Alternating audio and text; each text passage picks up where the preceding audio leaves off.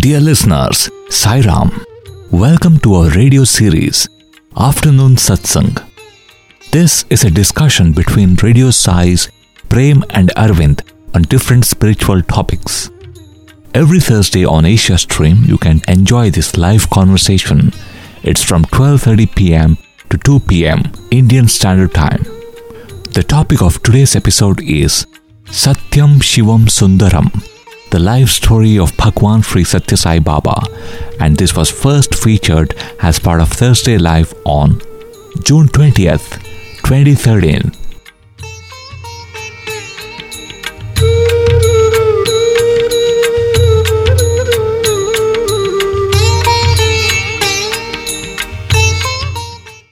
Sai Ram, dear listeners, and welcome to yet another segment of Afternoon Satsang.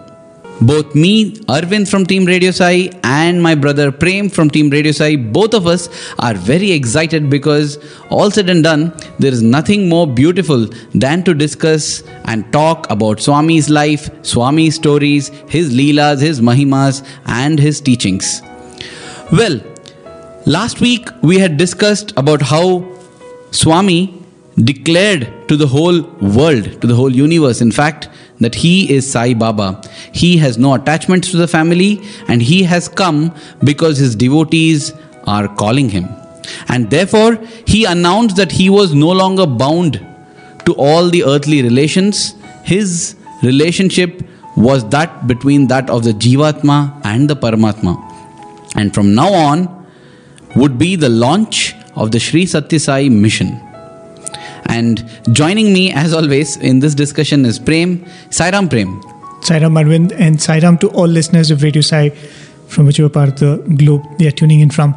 And yes, indeed, it is quite exciting to talk about Swami's life and the wonderful coincidence that we had a couple of weeks back when we, exactly on the day when Swami declared that I am Sai Baba, we got to speak about Swami's declaration.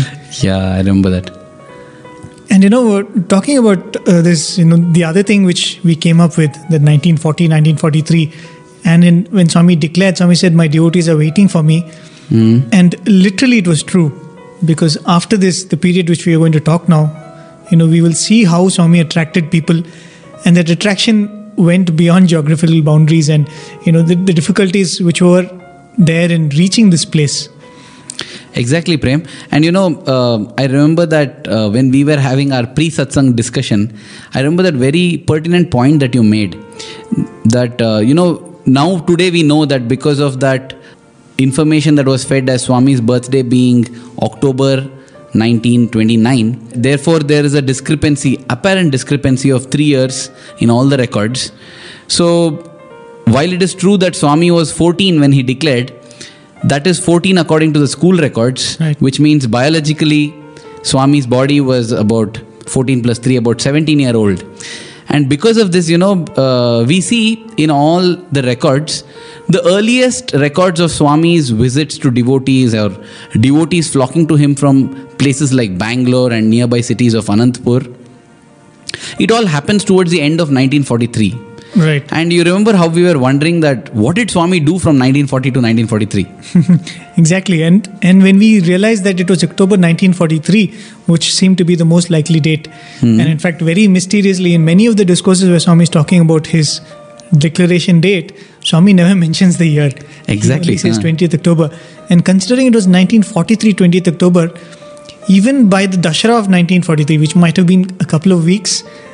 Couple of days. Already devotees were coming, worshipping him. Thursdays were becoming so special days. And as Kasturi Garu would describe it, it was because that these devotees started coming and they couldn't wait till a Thursday to worship Swami. The worship of Swami started every day. Exactly. But I think, Prem, we are slightly jumping ahead. Before all this started, we had left all our listeners that Swami had promised his parents in Uravakonda that Puttaparthi will be my headquarters and I shall come to Puttaparthi. Right. And so we have to now, travel that part of the story where Swami returns from Uravakonda to Puttaparthi. A day before Swami returned, something very interesting happened at his home to his own sister Venkama, right? Right. After Swami had revealed that he was the reincarnation of Sai Baba, that was after the incident. May which happened 23rd. on 23rd of May.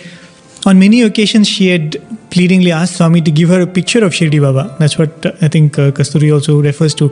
Swami refers to one particular Thursday. And Swami says, on that day, I will give it to you. And I think that was the day when Swami was actually traveling back. Okay. And considering that it takes close to or more than 24 hours even to come from Uruvakonda, Swami was traveling that full Thursday. And she was wondering, how will it happen that Swami will give me that picture on Thursday? And she says that she was sleeping in her house. In the middle of the night, she hears somebody calling out to her, saying, Amai, Amai. Since the call didn't persist, she thinks that there must be somebody in the neighbor's house. So she continues to sleep. And then she hears some kind of a grinding noise Okay. inside the house. So she imagines that to be some rat or some snake. They have these bags of corn kernels in the house. They stored the grains and the other pulses. So she hears this from behind one of those sacks. So she imagines that it must be some snake or some rodent or something.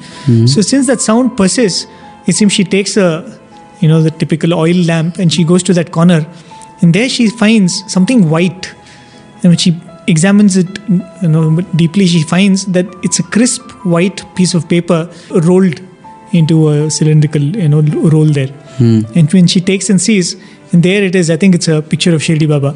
Exactly. And it's a very special picture of Shirdi Baba, because in that picture she's able to see Lord Rama, Lord Krishna, Lord Hanuman, all of them embedded within the image of Shirdi Sai Baba. Right. As if saying that all the lords are in Sai Baba. This is the Sai Baba that I say I have.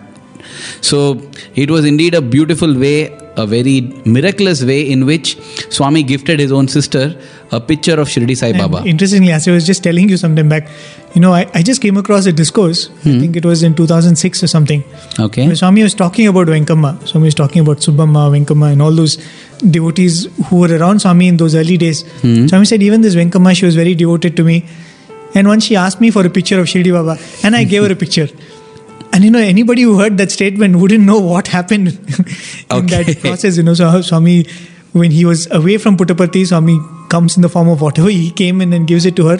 And Swami says, she asked and I gave it to her, as a matter of fact.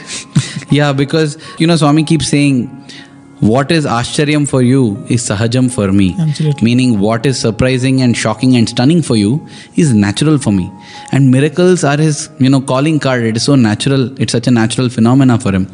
And that's why when he speaks of those miracles also, he speaks of it very casually. Just like I would say that, I got brinjals from the market and gave my mother. He says that, I got a photo and gave it to my sister. I mean, if we just think a little bit, this was somewhere in the 1940s, 1943 to be precise. Where was photo developing? Where was this photography industry? That too, it was just prevalent in the cities. Where in Uruvakonda, where is Puttaparthi? And this kind of delivery through thin air. I mean, amazing.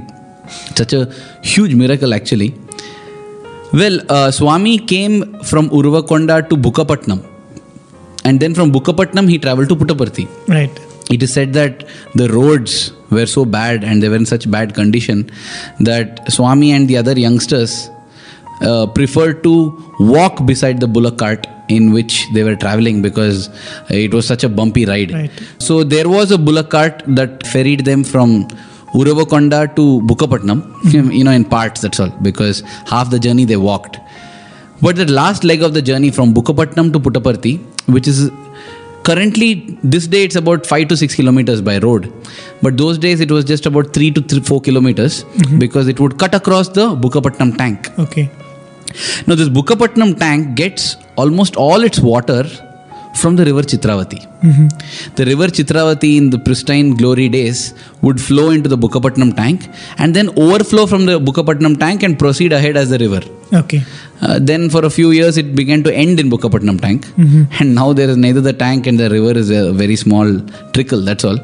But those days it used to be filled with water, and it is said that Swami walked from Bukkapatnam to Puttaparthi across the waters in the tank. Okay. He didn't walk on the water, he walked through the water. The river Chitravati was in spate. Okay, because we see during September, October, that is a time, during Dasara time, we used to find even Chitravati full, even in the last 2-3 years. Right. So Swami walked across, but it is said that as he emerged out of the river, his clothes were absolutely dry. There was no wetness anywhere. Think of this, Prem. In his school days, he had only one uniform. He would wash it. We narrated this, right? I mean, he would wash it and wait for it to dry, wrapping himself with a towel, waiting for the clothes to dry and put on. And now, now we realize how Swami comes down to the level of man, like they say, the descent of God, so that there is the ascent of man. Comes down to our level. He could have easily kept his clothes dry all the while. But this was one way. Now that he had declared he is Sai Baba, he was also showing that he is Sai Baba. And that also brings us to the other important thing which Swami would refer to many times in the later years. The classification of Swami's early years. Swami would say 16 years, the first 16 years are the years of Leela. And the next 16 years are Mahima. The 16 years that follow that is that of Upadesha. But Swami also mentioned that these will not be watertight exclusive compartments. The Leela will continue, as we all know and as we all have experienced, even till the 70s and the 80s and the 90s and 2000s. The Leela always continued. I have one small doubt here, Prem. I don't know if you can help me resolve it. Do you know what is the actual difference between a Leela and a Mahima? But that's I wouldn't be able to define that completely. But Leela is something which is, as the name suggests, something playful. Okay. Definitely, that's exactly what Swami said. The Upadesha will be there even in the Leela. Upadesha will be there even in the Mahima. Mahima is miracle. Okay. Where coming out and God saves somebody out of this one, or does something which is so extraordinary that it draws the devotee. But Leela might not be, as Swami says, a calling card. Leela might be just for the God's play, as it's defined. But Swami said that even in that Leela there will be Upadesha, even in that Mahima there will be Upadesha, and even when it comes to Upadesha, there will be Leela and Mahima. Yeah, thank God for not making them watertight compartments. Otherwise, where could you and me have got the chance to experience this Leela and Mahima? Even as you're talking about that Swami walking through the river and coming out dry. One of the things which we hear very often is, I think recently also one of the boys shared with us, like how when they went for the interview, he still had this monkey mind troubling him. How does Swami materialize objects? How does it happen? So in their interview, Swami did not give them objects. Swami gave them some bundi, what you call the laddu, in the form before it is made into those, given that form. It's sweet particles which are actually rolled into a ball to make the laddu. That's the laddu. So the sweet particles. Swami materialized that and asked the boys to cup their hands, and Swami was putting into each of their hands. And the boy was saying that it was hot, and it was dripping with ghee. As if it has just been fried just fried and got. And Swami gave it to them, and he said that after they had the bundi, they had to go into the inner room to wash their hands. There was a wash basin there. It was oily, ghee. Full of ghee. But the Swami who went around distributing it, his hands were absolutely dry. He didn't even have to use his handkerchief to wipe it.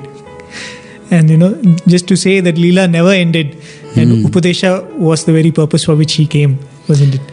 This is my own thought, Prem. I was thinking yesterday when I was reading this part about, when I was rereading this, how Swami walked through, I was just thinking, in the Bhagavad Gita, the Atma is defined as something which fire cannot burn, water cannot wet, arrows cannot destroy, naina chindyanti shastrani, and it goes like that. So I was thinking, here was another subtle hint as that Swami was giving in a practical way as to who he is. He was walking through water, and water cannot wet me, because I am that immortal Atma, that supreme one that has come down in order to elevate your consciousness to that level. So that was how Swami came back to Puttaparthi. And the other thing, one thing maybe we missed out, we should again re-emphasize that when Swami declared, Swami made very astoundingly, he said something which I think we will refer to even in the later Satyam Shivam Sundaram discourses. Swami said, my name is Sai Baba, and he said, I am from the Apastamba Sutra in Bharadwaji Gotra. That was again something which stunned them. Because first of all, Swami is referring to some Shirdi Baba, and then he is saying, I am from Bharadwaji Gotra, Apastamba Sutra. And I think as late as in the 1960s was the time when Swami actually revealed what was the inner meaning of this declaration. Oh, yes. Right? I think yes, so. that's Maybe we'll keep it for the time when Swami 1963 gave that Guru declaration. Purnima. Right. Yes, it's memorable, and I'm sure many of our listeners will know it, but we will relive it in the chronology that it comes. Right. In the meanwhile, when Swami came back to Puttaparthi, he went and began to stay at his father's place, that is Pedda Venkama Raju's place. But Swami was a totally changed person, if we can say so. I mean, this also we said last time, that he would no longer mingle with all his friends, or he was a more reserved person. Right. He would become silent. Swami started a new thing of worshipping Shirdi Baba. Do a worship. A photo of Shirdi Baba was put in the room. In fact, it is said that there was only a single room in that house, and Swami occupied it. Now, before I tell that, Prem, I think you should say how Swami got the name Swami. Yeah, I think, of course, chronologically it comes later, because that Kuppam family, we all know very well about that book, Anyatha Sharanam Nasti, written by Mrs. Vijayamma. And that's a book which is so beautiful. I'm sure every devotee of Swami has to read it. In fact, when we interviewed one of the people who were born in that family, Mrs. Gayatri Gupta, a former student of the Anantapur campus, she was saying that to one group in the interview, Swami said this book is going to become a miracle book. Okay. He said in the days to come, people will keep it in their altar, and it will receive prayers and transmit blessings. Wow. This is what Swami had told one devotee when they asked about this book, Anyatha Sharanam Nasti. That book has now been translated into many languages. In English, the book is called Other Than You Refuge, There Is None. There is none. A literal and direct translation of the Sanskrit phrase Anyatha Sharanam Nasti. Sharanam Nasti. Dear listeners, a must read, because it will fill us with joys of our little Sai Krishna. And in fact, that was a family. They came, I think, in 43, 44, as we discussed, one of the first few families to come. And they were the ones who spontaneously referred to Swami as Swami. And Swami liked it. And Swami liked it. So, actually, during these days, Swami was not called Swami. Different people called him different things. Right. Some people called him Sai Baba Abbai, meaning that Sai Baba boy. Some people called him Balasai. Balasai. That's how he got the name Balasai. So different people referred to him by different names, and he did not seem to mind. As he would reveal in his later discourses, call me by any name, I shall respond. In fact, Swami himself used to call one name, very funny. In some of Swami's Padyam, Swami used to say Putta Burra. Putta Burra means, I don't know the exact meaning.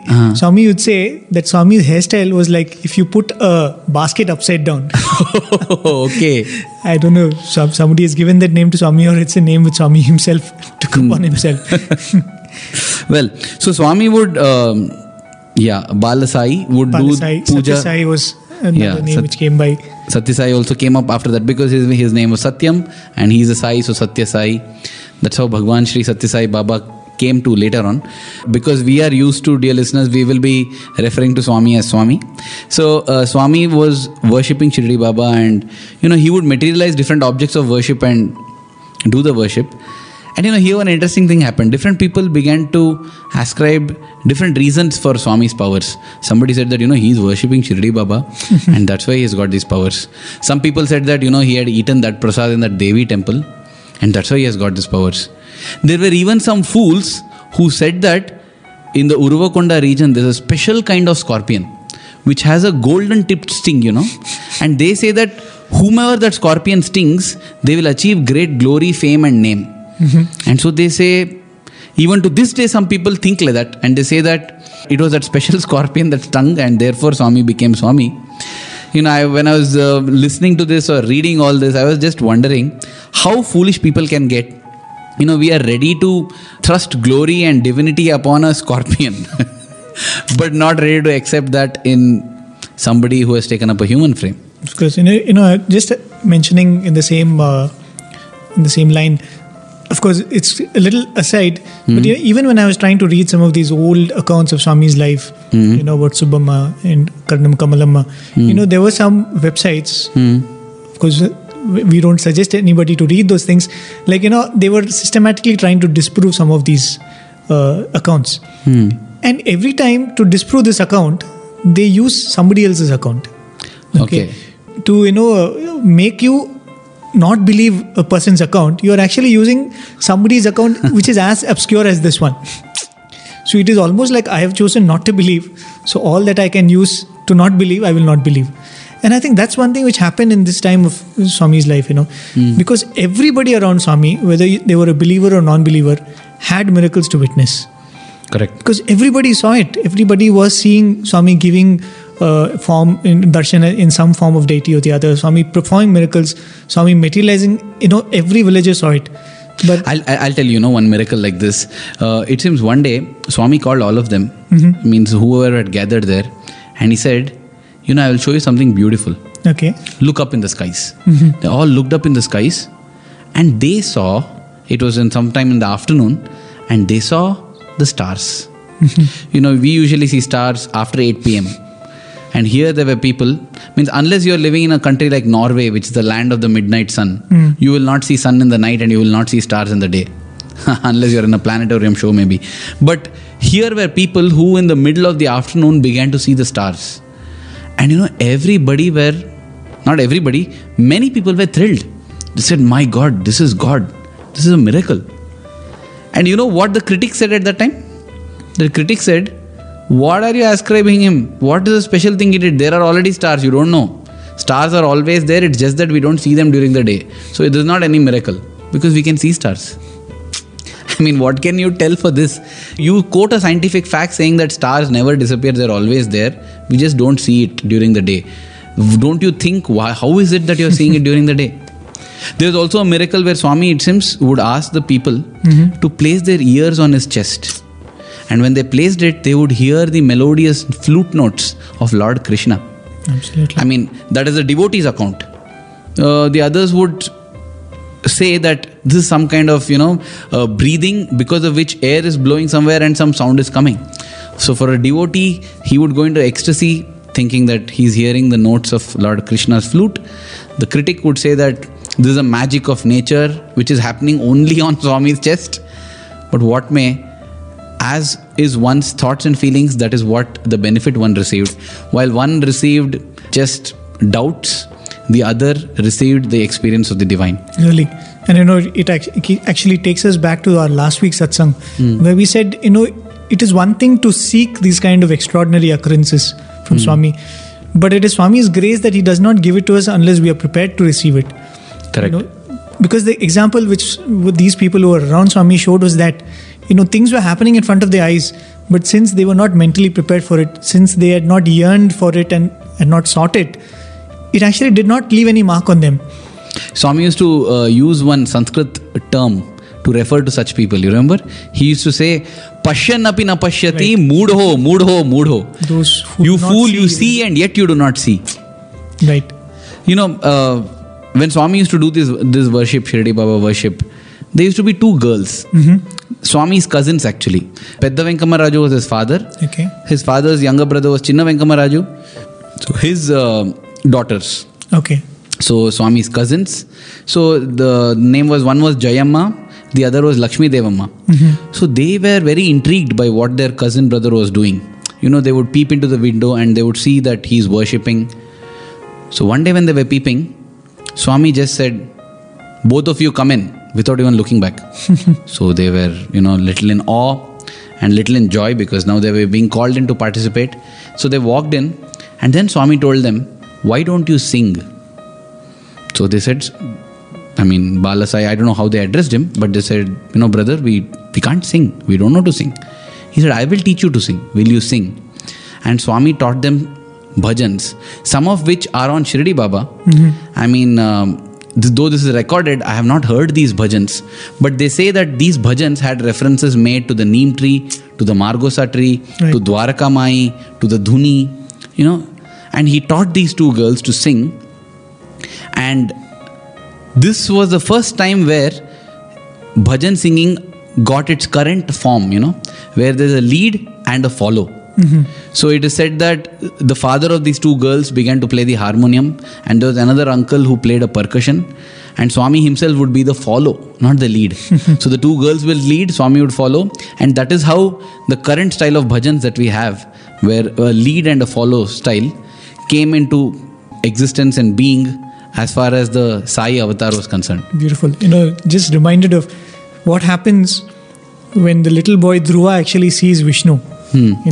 After his penance, Vishnu appears in front of him. He's after all a 5-year-old. Okay, he's not mastered language, so he's in awe. He's looking at Vishnu, and he says, the author describes that he wants to extol the Lord. He wants to praise the Lord, but he doesn't have the literary capacity to do that. Correct. Yeah, he's a child after all. Right? Yeah. So it seems Lord Vishnu takes that conch and places it on the young boy's cheek. Okay. And transfers some knowledge so that he can sing to his heart's content. Otherwise, he'll be just doing goo goo boo boo baba. Right. So, that's exactly what Swami was doing in those initial years. Beautiful. They didn't know how to sing Swami's praise. They didn't know how to worship this Lord. And maybe they didn't even know that this Lord was so precious. But even without their knowledge, Swami was teaching them how to worship them. And in fact, started this Bhajan Sampradaya, which has become such an important part of the Sai movement itself. In fact, today many people are drawn to Swami simply because of the bhajans. The bhajans, right. Well, Swami's popularity, it followed him from Uravakonda. So many people, usually the kind of people who would come to Swami were those who are having medical problems, because medicine was a big problem in this. Forget tertiary and secondary healthcare, even primary healthcare in the region was a big casualty, and often people would go to quacks or other self-made doctors who would give remedies ranging from chanting a few mantras to applying cow dung to eating few bushes, those kind of remedies. Just to give an idea of how backward this place was, the Kasturi writes, after Swami came back to Parthi, a recruiting officer comes from Hindupur in a jeep. And that was the first time the villagers in Parthi were actually seeing a motor vehicle. Oh. Then you can imagine what a situation. In fact, when Swami in his discourse narrated the incident where he went for the ESLC examinations to Penukonda, right, and wrote the exam for 2 of his friends. Right. In that he narrates of how people used to be scared of this thing called the train. So he would say that people would talk like, it seems it is a demon with only a single eye. It belches out smoke. That is how they used to talk. So they were absolutely unaware. The steam engine and all came in the 19th century. Right. So you can quite understand the medical scenario during that time. So therefore a lot of people came for getting medical assistance, and Swami obliged. He treated them and healed them merely with his words or sometimes by giving vibhuti. So his fame began to grow. And another, if we can say, speciality that Swami took up was treating those who were afflicted with spirits and who were obsessed, possessed, Yeah, exorcist. Yeah, so Swami became the exorcist, the divine exorcist.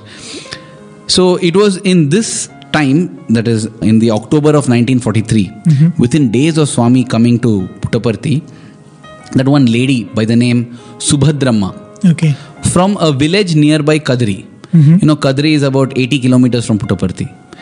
So in those days, imagine Swami's glory had travelled up to Kadri, 80 kilometers away, within days of declaration. So Subhadramma, she had had a very tough mother's life. She had seen 6 miscarriages.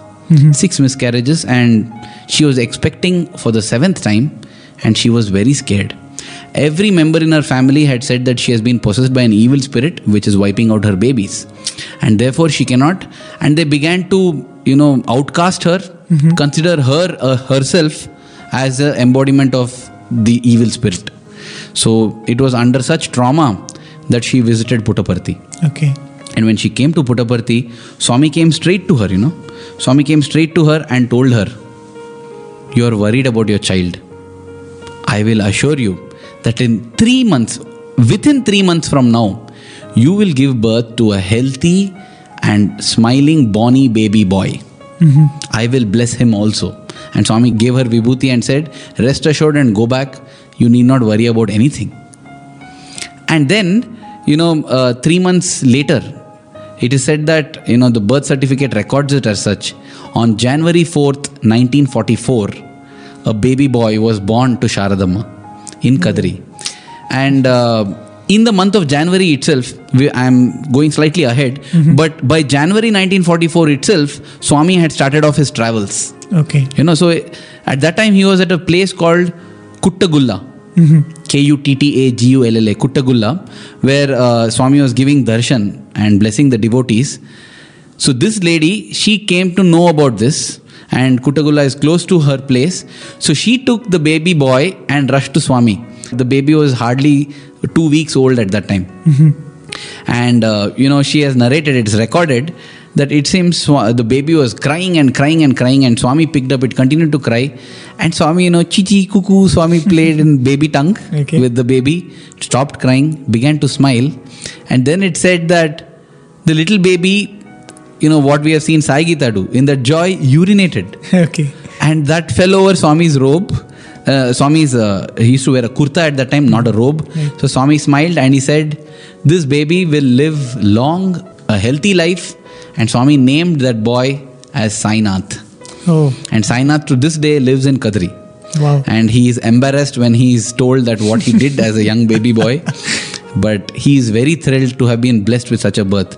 So, these kind of things began to happen. In fact, one more person was brought to Swami who was, seemed to have been possessed. He was flailing out his hands and legs violently and kicking and injuring whoever came near him. Swami told everyone to leave him alone. And Swami held him by the hand and took him inside the hut. He said he walked out with a smile on his face, completely calmed. And, so many things like this happened that Swami's father, Pedda Venkamaraju, began to get scared. Because at all times in the day, as you said, people would come and knock on the home. So he decided that this is getting out of hand. So that is when he locked up Swami in a hut. And he told Swami, you're not going to get out, you're creating havoc. It took quite some time for Swami's father himself to get convinced of his son's divinity. And that happened in a magical manner. Right. That was a beautiful incident. Just before coming to that, many devotees actually talk about that phase when Swami used to cure people of their person being possessed by spirits. In fact, you can imagine, we've seen photos of Swami in those years. Swami used to be so lean, frail. Very, very frail and fragile, literally. And there would be these huge men and women who used to come to him being possessed by violent spirits. And they used to say that there were times when Swami would lift up that whole person by holding their hair. They all would wonder from where the Swami is getting this strength. And there would be one slap and that person would fall to the end. And in fact, there were times when Swami would relate all these stories to students and say, I am not weak, okay? I've done all these things. I used to lift people and throw them and all that kind of stuff. And he continues to do that today also, Prem. The divine exorcist. Of course, different kinds of spirits and ghosts get hold of us. The ghosts of materialism, attachments. And to this day, Swami continues to exorcise it and give us the calm and peace that we were hitherto lacking in life. The divine exorcist continues in his mission. Definitely. And the beauty is we never knew that we were possessed. Exactly. In fact, that's the first step. Swami said that you are possessed, and the second step was the cure. Coming to Pedda Venkamaraju and his moment of truth, when he realized what Swami was, as you said, he was all through in a state of confusion. He didn't know what to make of this phenomenon which was happening in his household. And Kasturi Garu describes that scene. One day, it seems he's sitting in Subbamma's house, Karnam Subbamma, the person whom we'll refer to very shortly. He was sitting in this Karnam Subbamma's house, and Swami was in Pedda Venkamaraju's house.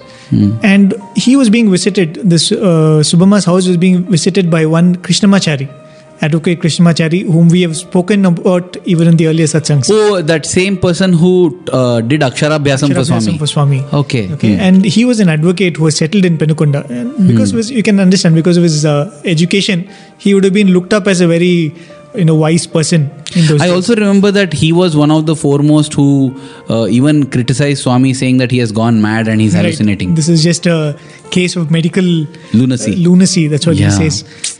So this person comes and he asks Swami's father straight away, what's happening? What is all this? And father very frankly says, I don't know what to make of it. It's all a mystery to me. So in the conversation, Krishnamachari starts accusing the father. He's saying, you're trying to cheat the people, the simple folk of this village. You're cheating them through your son, and you have some ulterior motive and all that. So Pedda Venkamaraju gets very upset, by this barrage of comments which he's getting. So immediately he walks up to Swami in his house and he starts accusing Swami. He's saying, see, this is what people are saying about me because of what you are doing. My name is getting spoiled. Literally. Okay. And then Swami says, okay, you go and bring whoever is there. All those non-believers, you bring them. I will deal with them. Okay. So he goes back to Subhamma's house, and all of them, actually there are a couple of others also, he brings all of them. And Swami turns to Subhamma and asks, do you want to see the Samadhi in Shirdi? Okay. That's what Swami asked her. And she says, yes, Swami, of course, we've heard so much about it. We would definitely like to see. So Swami says, okay, come with me. And Swami takes her to an inner room.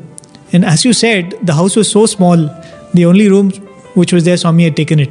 In fact, the room which Swami stayed was 8 feet by 8 feet. That was the inner room, that was the bedroom, that was the living room, that was everything. And that was the room Swami stayed in till the time he moved out. So Swami took her to the inner room. And when she stepped into the inner room, Swami said, see, do you see there? And she saw something like a temple there. And there was a samadhi. A person was sitting next to it and reading some sacred text. There were agarbattis, there were flowers. And Swami said, that is Shirdi Samadhi. Okay, and Swami said, do you see there? And Swami pointed to a Hanuman temple, which is there in Shirdi. And you can imagine, she's walked into a room and there is an open space. A panorama of Shirdi. The panorama of Shirdi, literally. And Swami says, see, in the distance, Swami shows the Margosa tree. Oh. And you can imagine the thrill of Subhamma. As you said, these were all framed in verses and were sung till those days, And Swami was showing her each of these scenes. And she comes out and she's all thrilled. And she calls this Krishnamachari and says, you go and see. So one after the other, Swami takes each one of those people in that group. Even the father? Finally the father. Okay. And shows them the whole scene. And the father says that was the moment when he says that, I completely believe in what this boy of mine says. And in fact, Kasturi writes, after that he goes to all his family members and says, don't trouble this boy anymore.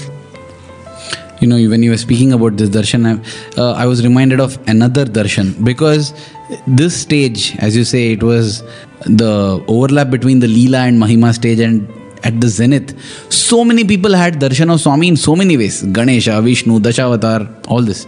So I'm reminded of one more where, all the villagers, they decided that this boy is becoming a kind of a negative influence on the village. He's taking them on the wrong way. So some of the village elders came together, and among them was also Subhamma, because she was the wife of the Karnam, the accountant of the village. So she had influence, she had wealth, she had property. I mean, not compared to the current day, but in the village in those times, she was among the well-to-do. So all of them, she was very pro-Swami. She was pleading on Swami's behalf, while everybody else were criticizing. So they decided to test Swami, and Subhamma also wanted to be part of the group because, she wanted to be there to ensure that nobody does anything stupid. So they go to the hut where Swami is staying, and when they reach there, Swami looks at them and tells, oh children, you have come. Come in. What do you want? So, first of all, they're all surprised being accosted like that. When they go in, because it was in the evening, there was no electricity those days, there was one single Petromax lamp that is burning and it's lighting up the hut. So they sat inside. Swami told them to close the door. And he said, what is it that you have come for? They told him, Swami, who are you? We want to know who you are. The minute they expressed that, the Petromax lamp went off and it was pitch dark. And then suddenly exploded a huge ball of light. And in that light, they saw Swami was sitting, but not on the chair. He was sitting in a reclining posture on the Adishesha, the 7-hooded or 9-hooded serpent on which Lord Vishnu sleeps, rests and reclines. And that Adishesha, that huge snake, it's actually in a calm state, but the minute these people see, it flares up its hoods. And it's huge, scary, terrifying. In fact, it even turns towards them and brings out its forked tongue.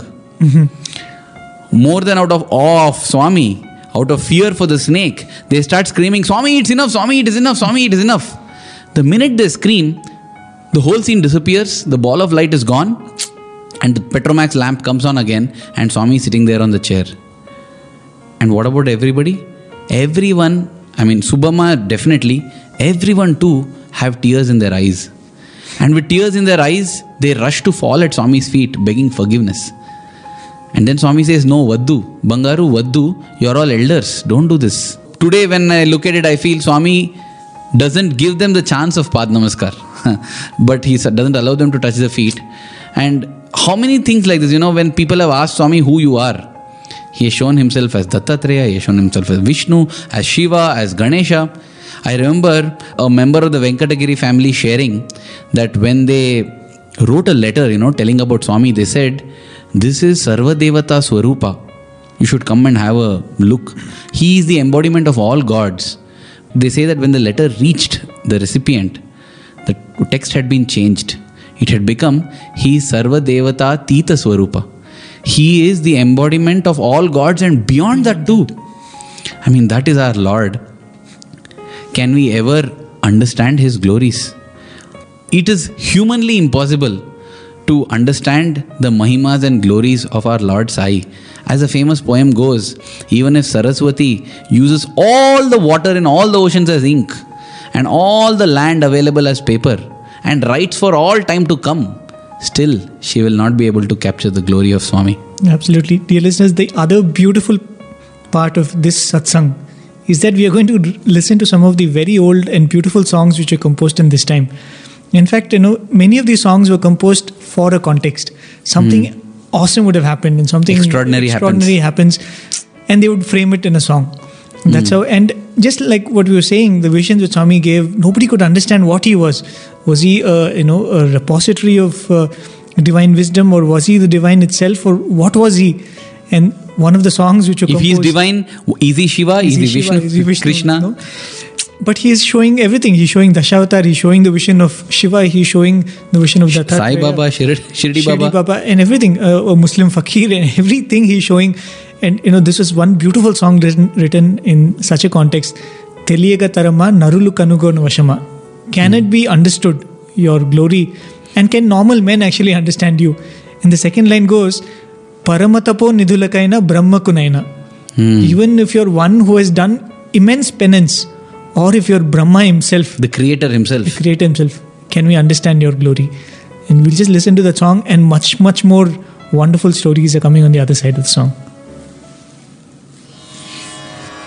తెలియగతరమా నరులు కనుగొనవశమా తెలియగతరమా నరులు కనుగొనవశమా పరమతపో నిధులకైన బ్రహ్మకునైనా పరమతపో నిధులకైన బ్రహ్మకునైనా తెలియగతరమా నరులు కనుగొనవశమా తెలియగతరమా నరులు కనుగొనవశమా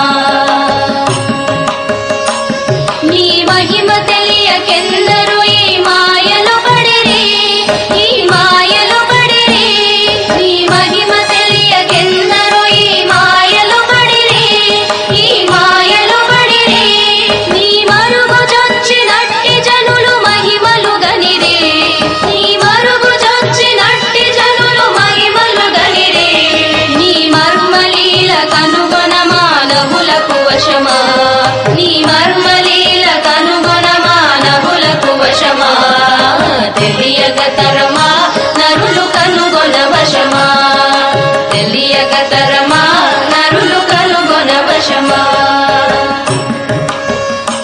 నీ శరణ జొచ్చినట్టి జనుల సన్నిధి చేతు నీ సన్నిధి చేతు నీ శరణు జొచ్చినట్టి జనుల సన్నిధి చేతు నీ సన్నిధి చేతు గర్వించినట్టి జనులను నీ కాలన ద్రోతు గర్వించినట్టి జనులను నీ కాలన ద్రోతు శ్రీ సాయి హరే శ్రీ సాయి హరే శ్రీ సాయి హరే నామ స్మరణ తలచిన చాలు శ్రీ సాయి హరే నామ స్మరణ తలచిన చాలు శ్రీ సాయి హరే నామ స్మరణ తలచిన చాలు శ్రీ సాయి హరే నామ స్మరణ తలచిన చాలు తెలియగతరమా నరులు కనుగొనవశమా తెలియగతరమా నరులు కనుగొనవశమా పరమతపో నిధులకైన బ్రహ్మకునైనా పరమతపో నిధులకైన బ్రహ్మకునైనా తెలియగతరమా నరులు కనుగొనవశమా తెలియగతరమా నరులు కనుగొనవశమా. After that beautiful song, we're going to continue. As you said, Swami was giving visions to so many people. And innumerable during that time. Especially, I think the most exciting was Dashavataram. A lot of people came to Swami and said, we want to see the Dashavataram. Because it was, like an action-packed movie where you see different, in Dashavataram, there's the fish form, the Kurma, the tortoise form, then the most feared Narasimha form. It's a range of avatars. So it's also preferable because you're getting to see 10 with one darshan. Literally, and there's one of the first which Swami gave was to a devotee from Kamalapuram. Okay. That must have been area where Swami is already very popular. So to them, actually, Swami called the whole family. That's the thing. If you have one person seeing a vision, one person seeing something extraordinary, you can say it's hallucination. But here, Swami had given the whole family the whole Dashavataram darshan. And there was another person, Kasturi writes about him, a retired health inspector. To him, Swami shows the third eye. Swami shows flame coming out of his forehead. Doesn't mention it as third eye, shows that immense light and fire coming out of the forehead. And the poor man passes out for 70 hours. My God. If I may be allowed to interrupt here, we had an elderly devotee narrate these incidents, and they have been beautifully captured in that unforgettable DVD video called The Advent. Right. Dear listeners, this is a Sai Blossom product. It's called Advent. It's part 1 among the 4 parts. In case you have not watched it, you must, because it briefly recapitulates Swami's early childhood and how Swami launched off his mission of giving darshan and solace to the devotees. It also captures glimpses of Swami's trip to Africa and different festivals that happened at Pathamandiram and in the old Prashanti. A beautiful video, 1 hour 48 minutes of sheer and pure unalloyed bliss and joy, divine joy. All Swami lovers, do ensure that you grab your copy of The Advent. It's available in Hindi, English and Telugu. Well, and in fact, it's the same person, Mrs. Vijayamma, the author of Anyatha Sharanam Nasti. She describes some of these scenes. In fact, those were scenes which all of them had actually witnessed. Vijayamma, we've heard it from Jayama Madam, the former warden and principal of the Anantapur campus. She was also one of those youngsters who were part of that group. Correct. In fact, there's one incident where they say one girl, Padma, she was a college student then. In Satyam Shivam Sundaram, the mention of her is there. Swami takes them to the Chitravati, and it's about 7 in the evening. And when Swami shows them the sun. Oh, okay. And so many amazing incidents like that. And one of the things which is mentioned even by the Kuppam family is even today, I'm sure you are aware of that Sahib Cheruvu. Oh yes. When we go to when you go to Karnataka Nagepalli, and Karnataka Nagepalli, which is just across the bridge from Puttaparthi, and from there you take a right to head towards Kadri. Right. On the way, on the side of the road, there's one huge tank which is a favorite haunt today for many of these migratory birds, because that is the biggest water body in the region. So yeah, that is Sahib Cheruvu. So Swami would go there with some of these people of his own age group. Oh, that's quite far. Yeah, and Swami would just walk down, and they all, like a picnic, they would go there. Okay. And Swami would make them tie ropes to the branches of trees and make a swing. Aha, okay. These ropes which they use for pulling water, Swami would make them make a swing, and Swami would get on top of it, and Swami would ask them to swing as violently as possible, literally. And during one of those times, Swami actually gave the vision of Krishna swinging. Wow, wow. They saw the scene of Vrindavan where those ropes actually turned into creepers. Okay. With flowers. And there Swami was standing there as Krishna with a flute. Prem, these regions that you're talking about, these, now they are not so heavily, but 2-3 years back, now they have been cleared up for agriculture. But 2-3 years back, this region around the Sahib Cheruvu had quite some forests, And I remember loitering there, spending many an hour chasing birds for photographing them. Even as you narrated this, I felt so thrilled that these were the same areas where Swami also spent a large part of his teenage years. And I definitely feel, dear listeners, that whenever you're in Puttaparthi, it's just about 5 kilometers away from Puttaparthi, we should make it a point to visit all these places and imbibe the sense of history and the glory of the divine avatar that they have nourished. Right, and these are all modern day Vrindavan, literally. Exactly.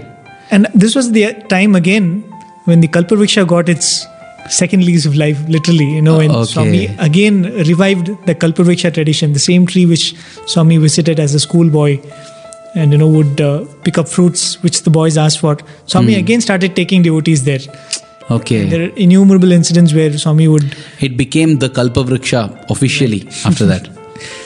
Well, it was in this period that Swami stopped staying at his own home and moved out to another home because the number of people gathering became so huge. Like Swami would say, I'm getting allergic to this family environment. That's what Swami said. Yes, that is also there. Swami would say that I'm getting allergic to the family environment. He's born renunciant, but he had decided that for those first few years of his life, the members who got the chance to be family will get his proximity, and after that, it's over. So that is how Swami moved out to the house, the larger house of Karanam Subbamma. Right.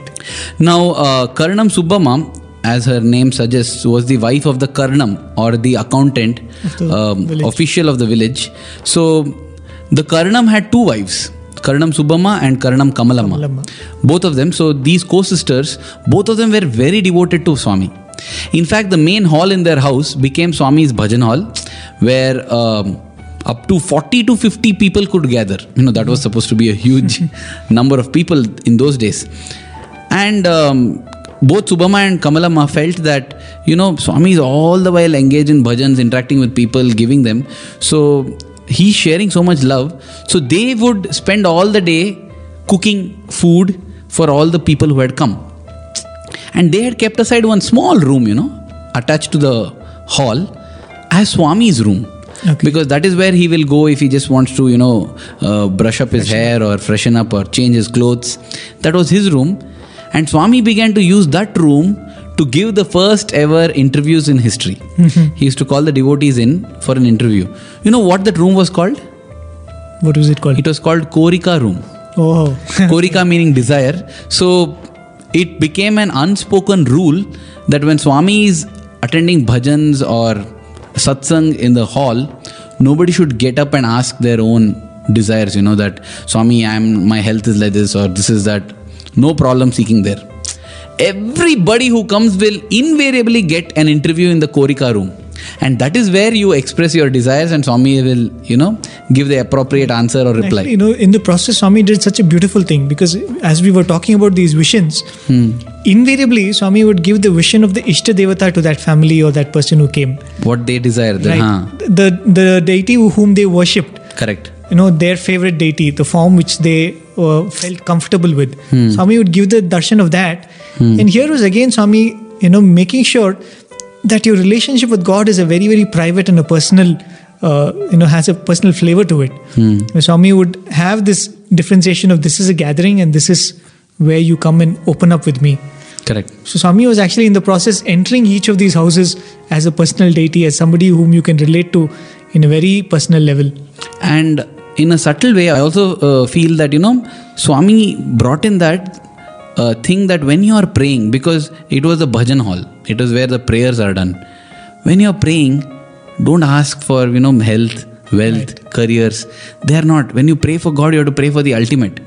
In a very subtle manner, by discouraging people from asking for such things in the prayer hall, Swami brought in that when you pray, it is not these that you ask for. I think that is another thing that only the avatar can teach in such a powerful yet subtle manner. There would be occasions when they would run out of food because, people would come day in and day out. In fact, it is Kamalamma who went up to Swami one day and said, Swami, why are you working so tirelessly? Day in and day out. Midnight you are giving interviews to people. Why don't you take some rest? You know what Swami told her? Swami told her, Kamalamma, if I take rest now, even crows and dogs will not come to see me. I have to work, Kamalamma, I have to work. But don't worry, a day will come when I will not have to do anything and people will flock to me in thousands. And you will live to see that day. And Kamalamma indeed was there till the 1980s, 1990s. And she got the chance to see those days. And she related, to an interviewer. She said that, I remember those days when Swami called me and said, Kamalamma, I'll tell you one secret. I am really God. Believe me, Kamalamma, I am God. You will see my glory one day. it is so different those days and today. And she had tears in her eyes when she said that even to this day, Swami has become Devudu. He's ruling the earth. But still, every now and then he sends saris for me. He has not forgotten me.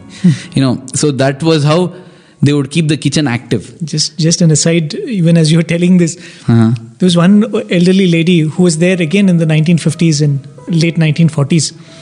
Once Swami, during his birthday celebrations, just mentioned to her, during my 60th birthday, I will come in a silver chariot drawn by white horses. Oh, bah. Okay. And this lady actually laughed. She said, Swami, you have 2 pairs of robes.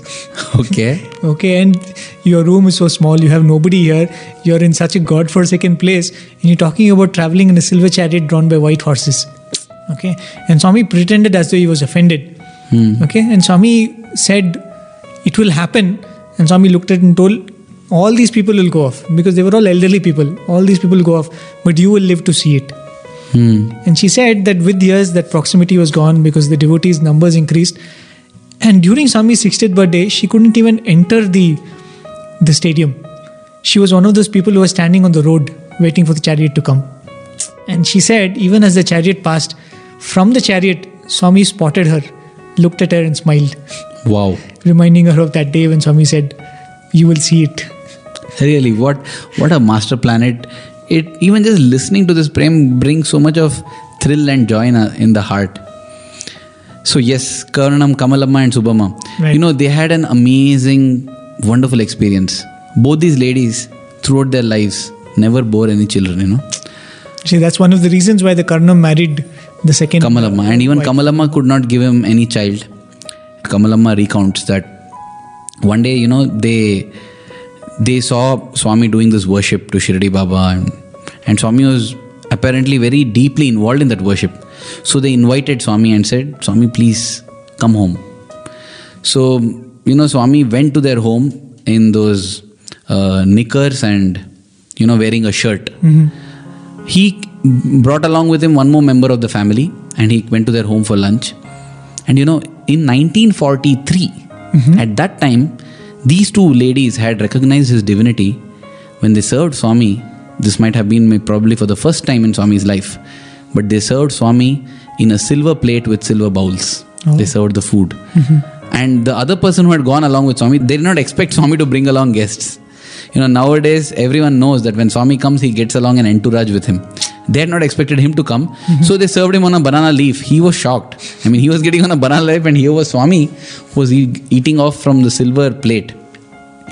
And Swami did something that is very typical of Shirdi Baba. Swami took all the different things that they had cooked in different bowls, mixed them in one big heap in the center and consumed it that way.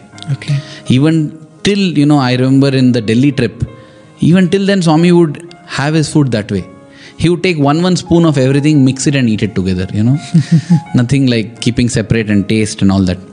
So after he had that, they presented Swami with a dhoti and a kurta for him to wear. And that is when Swami started wearing a dhoti and a kurta. At that time, when they fell at his feet, Swami told them, he said, both of you will not have children in this birth. And when they looked at him in shock, he said, but I will be a son for both of you. And then he did not stop there, beautiful, so loving, Swami. I don't know what to say of this. Swami said, but because of this foster son, you will be put to a lot of hardship. But I'll be forever indebted to you for that. And I assure you that you will not have any more births after this. That ultimate gift Swami gave, and they must definitely have been very, very deserving souls. And it is seen in the way they served Swami by serving his devotees. Swami always used to say that don't serve me, serve my devotees. Serve the devotees. In fact, recently I was speaking to one of our colleagues in Radio Sai, Arvind Sai. He told me that Swami told him the same thing when he had to sing. He said, just ensure that the devotees' ears are not bleeding. If they are happy, Swami is happy. Swami's concern was always the devotees.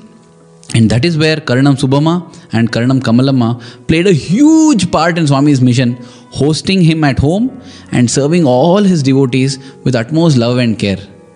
There would be times when food will be in shortage. Right.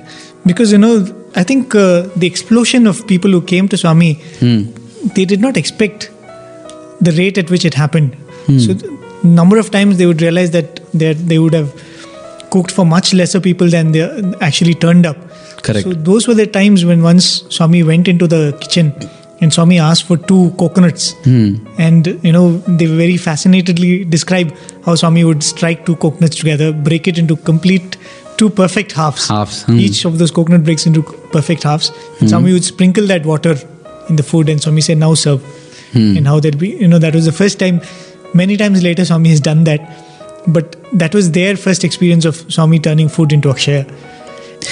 And this period, I remember, Prem, that though the Mahima phase had begun and, the miracles and the glories, everybody was struck in awe, Swami's playfulness did not fade. It would happen that, when Swami had to travel to the nearby villages, it would be by bullock cart. And now that Swami had become Swami, that is Sai Baba, there often would be a retinue. There would be a caravan of 6-7 bullock carts and many other pranks that Swami played during those times. It also brings us to another phase of Swami's life where again Subbamma plays a very important part. But before we come to that, Kasturi notes that when Swami was going to Dharmavaram with a small retinue, and to sometime in the middle of the night, there were about 3 or 4 bullock carts in the caravan, and Swami and few people of his own age were walking behind. And suddenly Swami just slipped away from that group and they were all searching, where was Swami? And just then Swami appeared as a young girl. When I was reading it in the book, it was so fascinating. It so happened that Swami was along with Sister Venkama in her cart. So he slips off telling that, I'm going to walk and come. So Venkama feels it is fine. Suddenly, Swami's friends get a young lady and they tell that, this young lady is on the road. So she needs help. And Swami has said that she should sit along with you because, the ladies. So Venkama sees that through the partially covered veil, she sees that it's somebody who is very beautiful.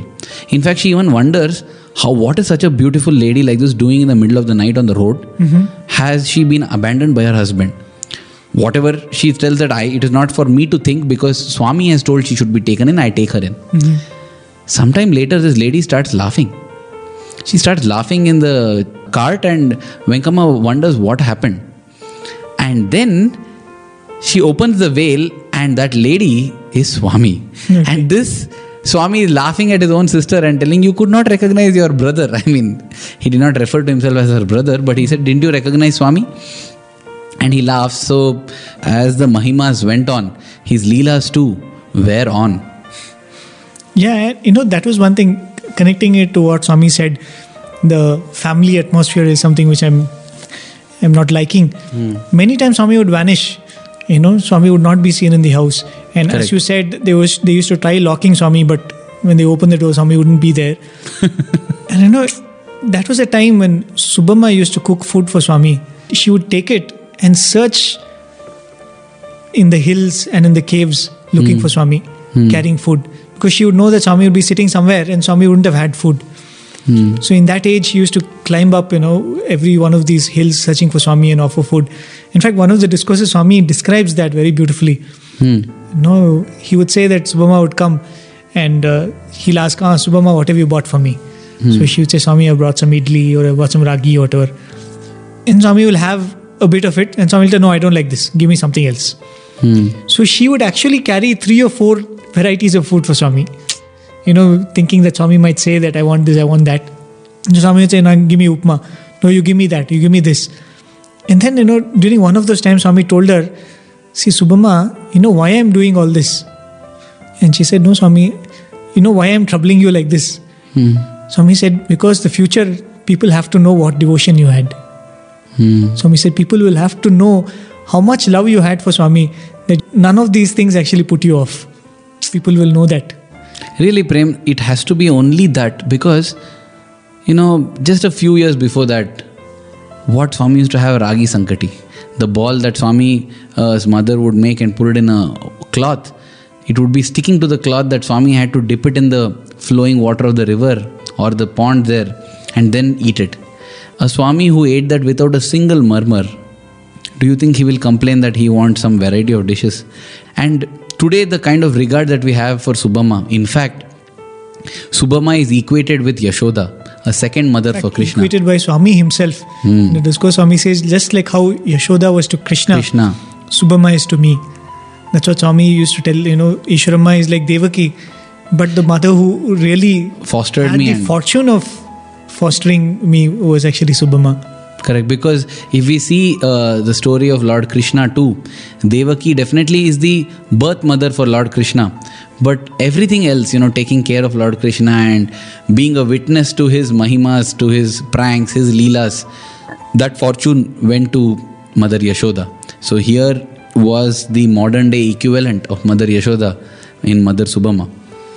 Talking, as we said, of Subama, Kamalamma, she used to write letters. She had a brother who stayed in Bangalore, and she had a sister. She was so thrilled that she wanted to let them know about Swami. Okay. So her sister, I think, was Sarojamma, and her brother was Krishnamurti. So her brother stayed in Bangalore, and her sister stayed close by, not in Bangalore. So to both of them, she wrote out letters telling that, there is one miracle boy who stays at our home. He does bhajans at our home. He is Rama. He is Krishna. He is everybody. He's amazing. You must come and have a look at him. So then, when her sister and brother, when they found out that this was a Bhatt Raju, and that was the caste. We are all Brahmins. How can we go to a Bhatt Raju? Brahmins were considered as a top caste, after which come the Kshatriyas, then the Vaishyas, then the Shudras. So they said, we are all Brahmins. How can we bow down to a Bhatt Raju? How can we? This is not fine. And that was when Karnam Subama would step in and convince them, telling that, was not Rama a Kshatriya? Was not Krishna a Kshatriya? So Swami is also Kshatriya. Does not the whole world, do not Brahmins bow down to Krishna? So we bow down to Swami. So when this became too much, that was when Kamalamma's brother, Krishnamurti, decided to come and have a look. Now Krishnamurti was, what we can say, a paying guest. Okay. So he brought his hosts also along. That was how Narayana Sharma and his wife Savitramma, they came to Puttaparthi. We will see a lot of Narayana Sharma and Savitramma in our future discussions also. But when they came to Puttaparthi, it was a very, very memorable trip. They did not come together. As always, somehow the ladies are more amenable to bhakti. So Savitramma came along with the daughter, and they stayed. And the daughter, Shanta, Swami asked her, where is your father? She said, Swami, my father will not come. He's an orthodox Brahmin, so he won't come. Swami said, no, he's coming. He's coming with one more boy along with him. And so another student who was a lodger at the same house, Narayan Sharma, came along with him, the father. When he came to Puttaparthi, that was the day Swami said, let's go to Chitravati. Chitravati, as we discussed, has been a home for many, many leelas. This was yet another.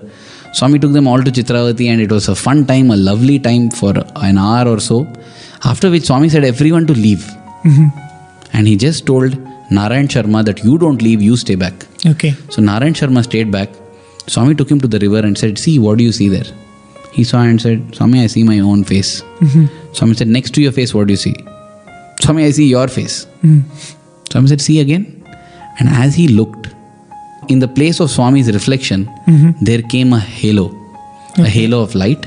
And in that halo, one by one, this Narayan Sharma saw the Dashavatar. And at the end, when it came to Kalki Avatar, there in the Kalki Avatar riding on the horse, the face was that of Swami.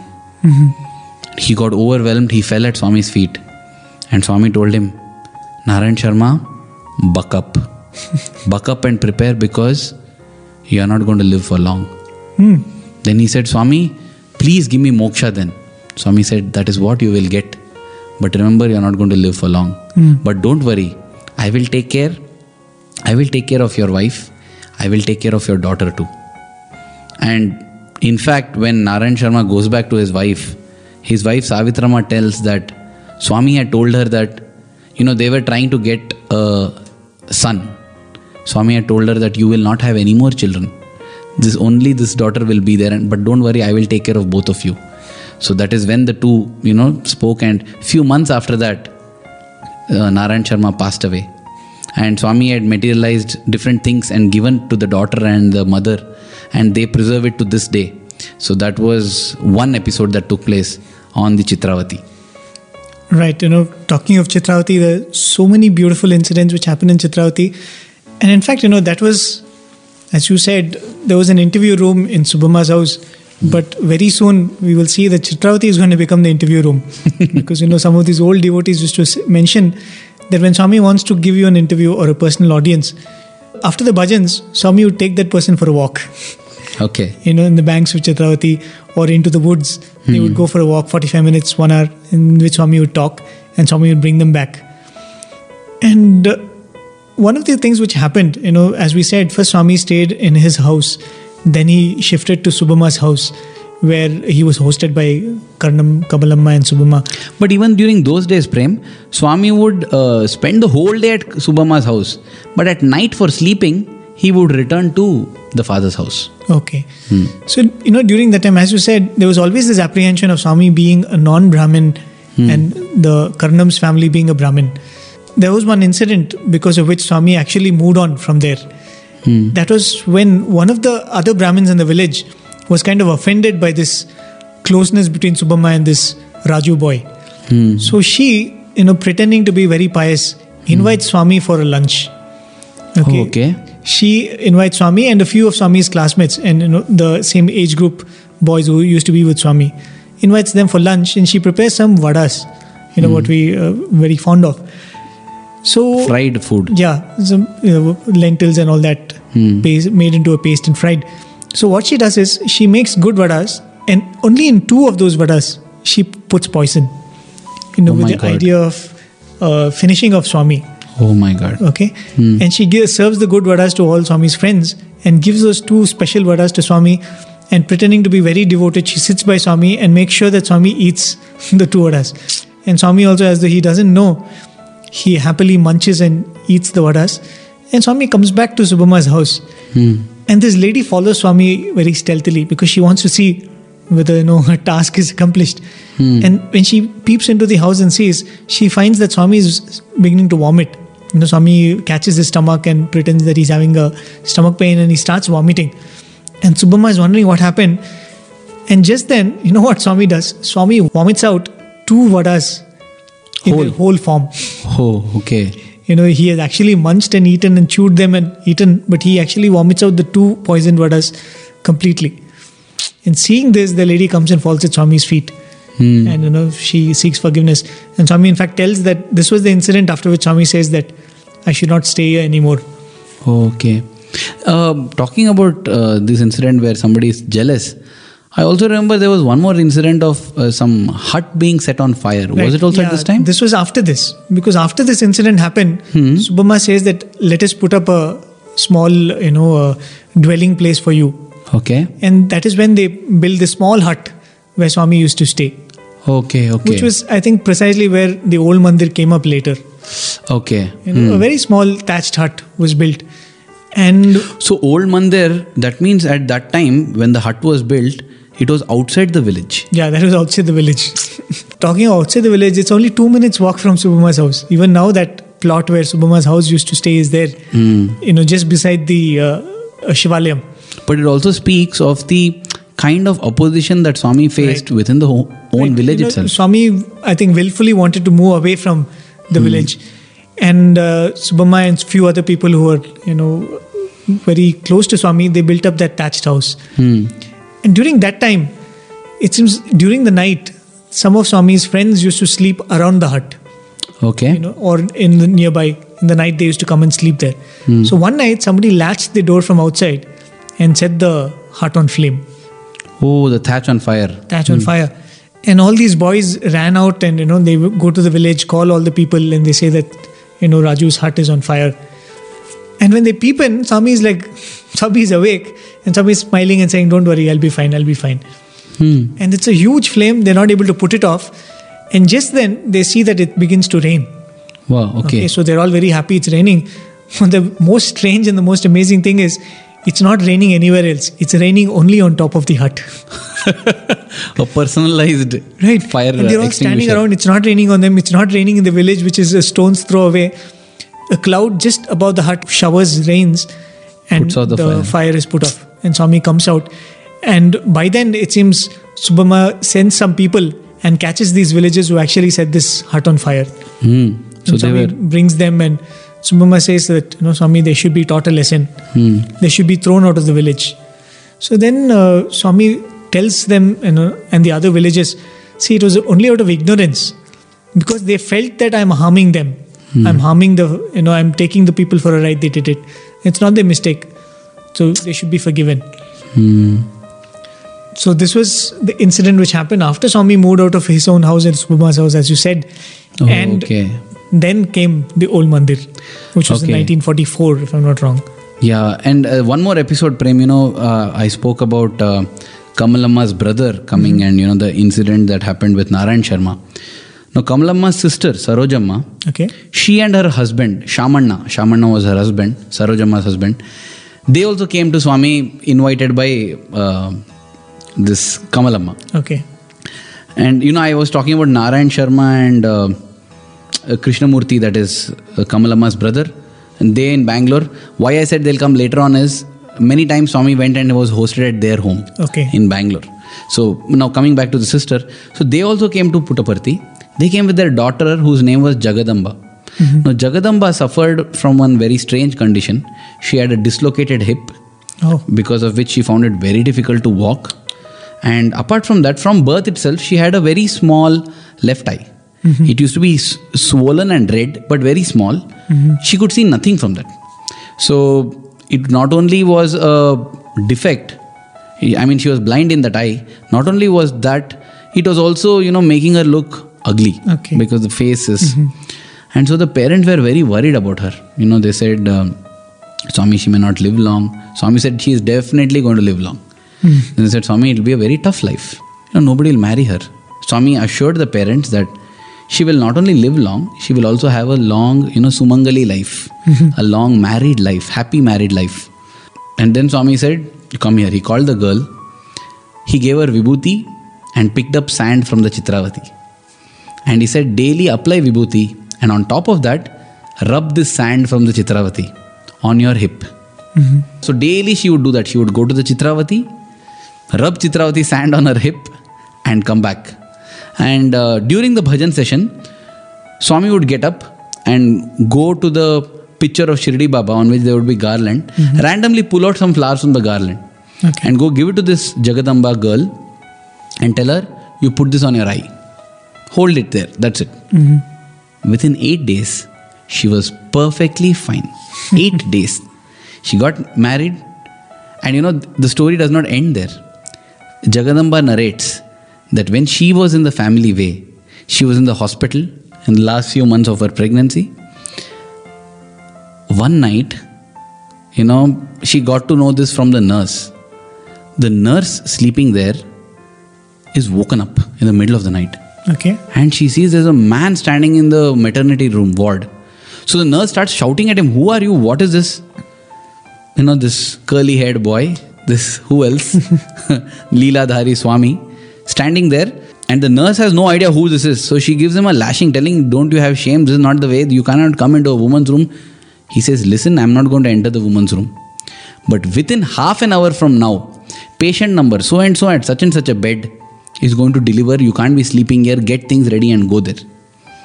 And Jagadamba says within half an hour, miraculously in the middle of the night, the nurses come to her room and she delivers her baby Bonnie son who is happy. And so that is how, Swami literally delivered her from disaster, and the promise that he gave, it fulfilled itself.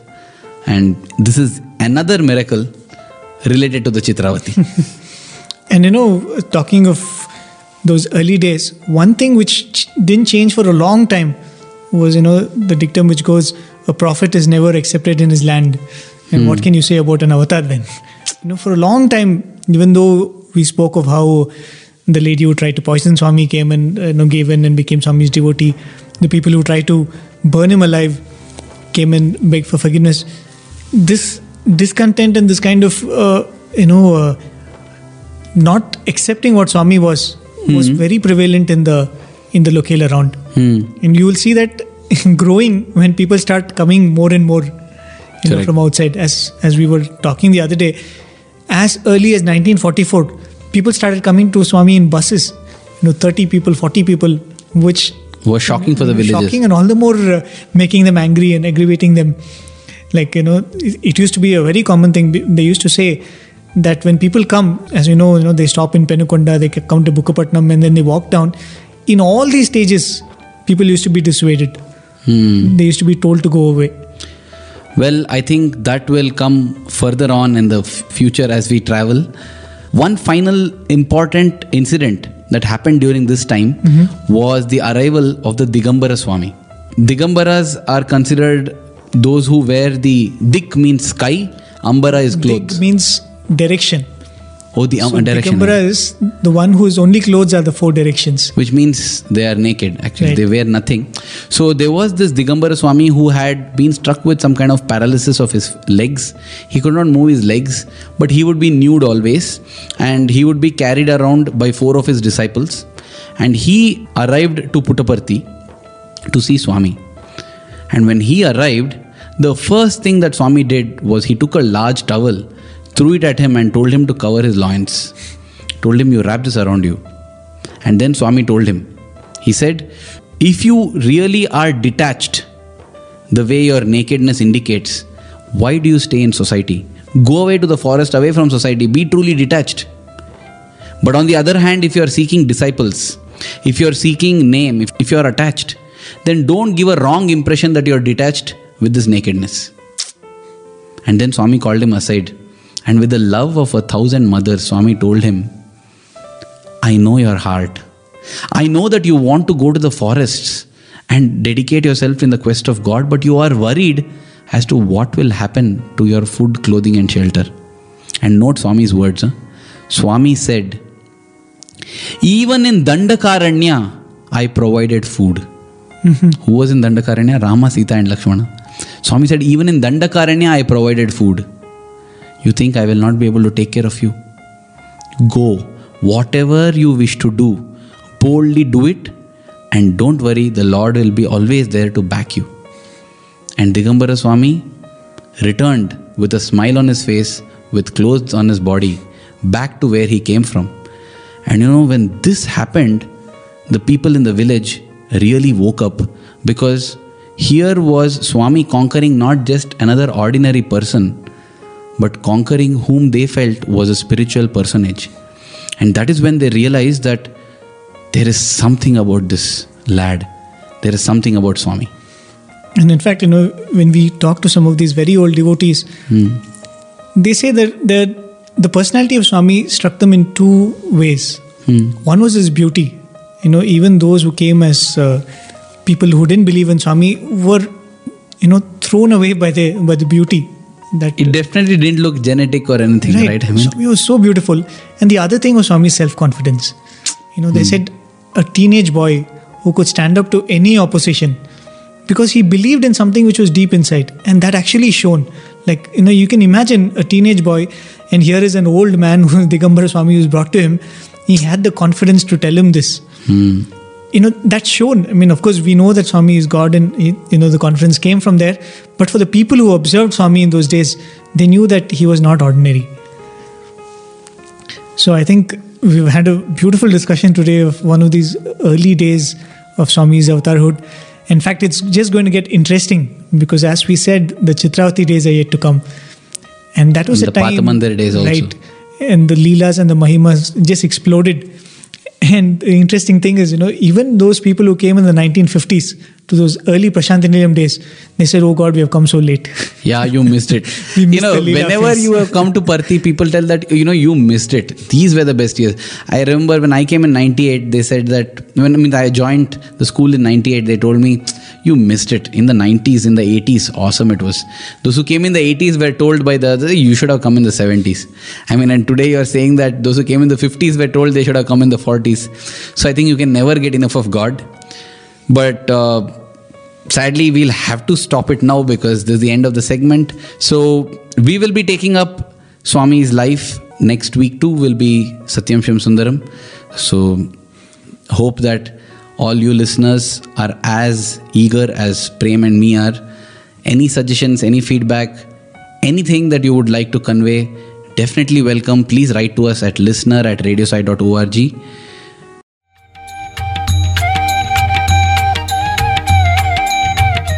Sai Ram, you just heard an episode of our radio series, Afternoon Satsang.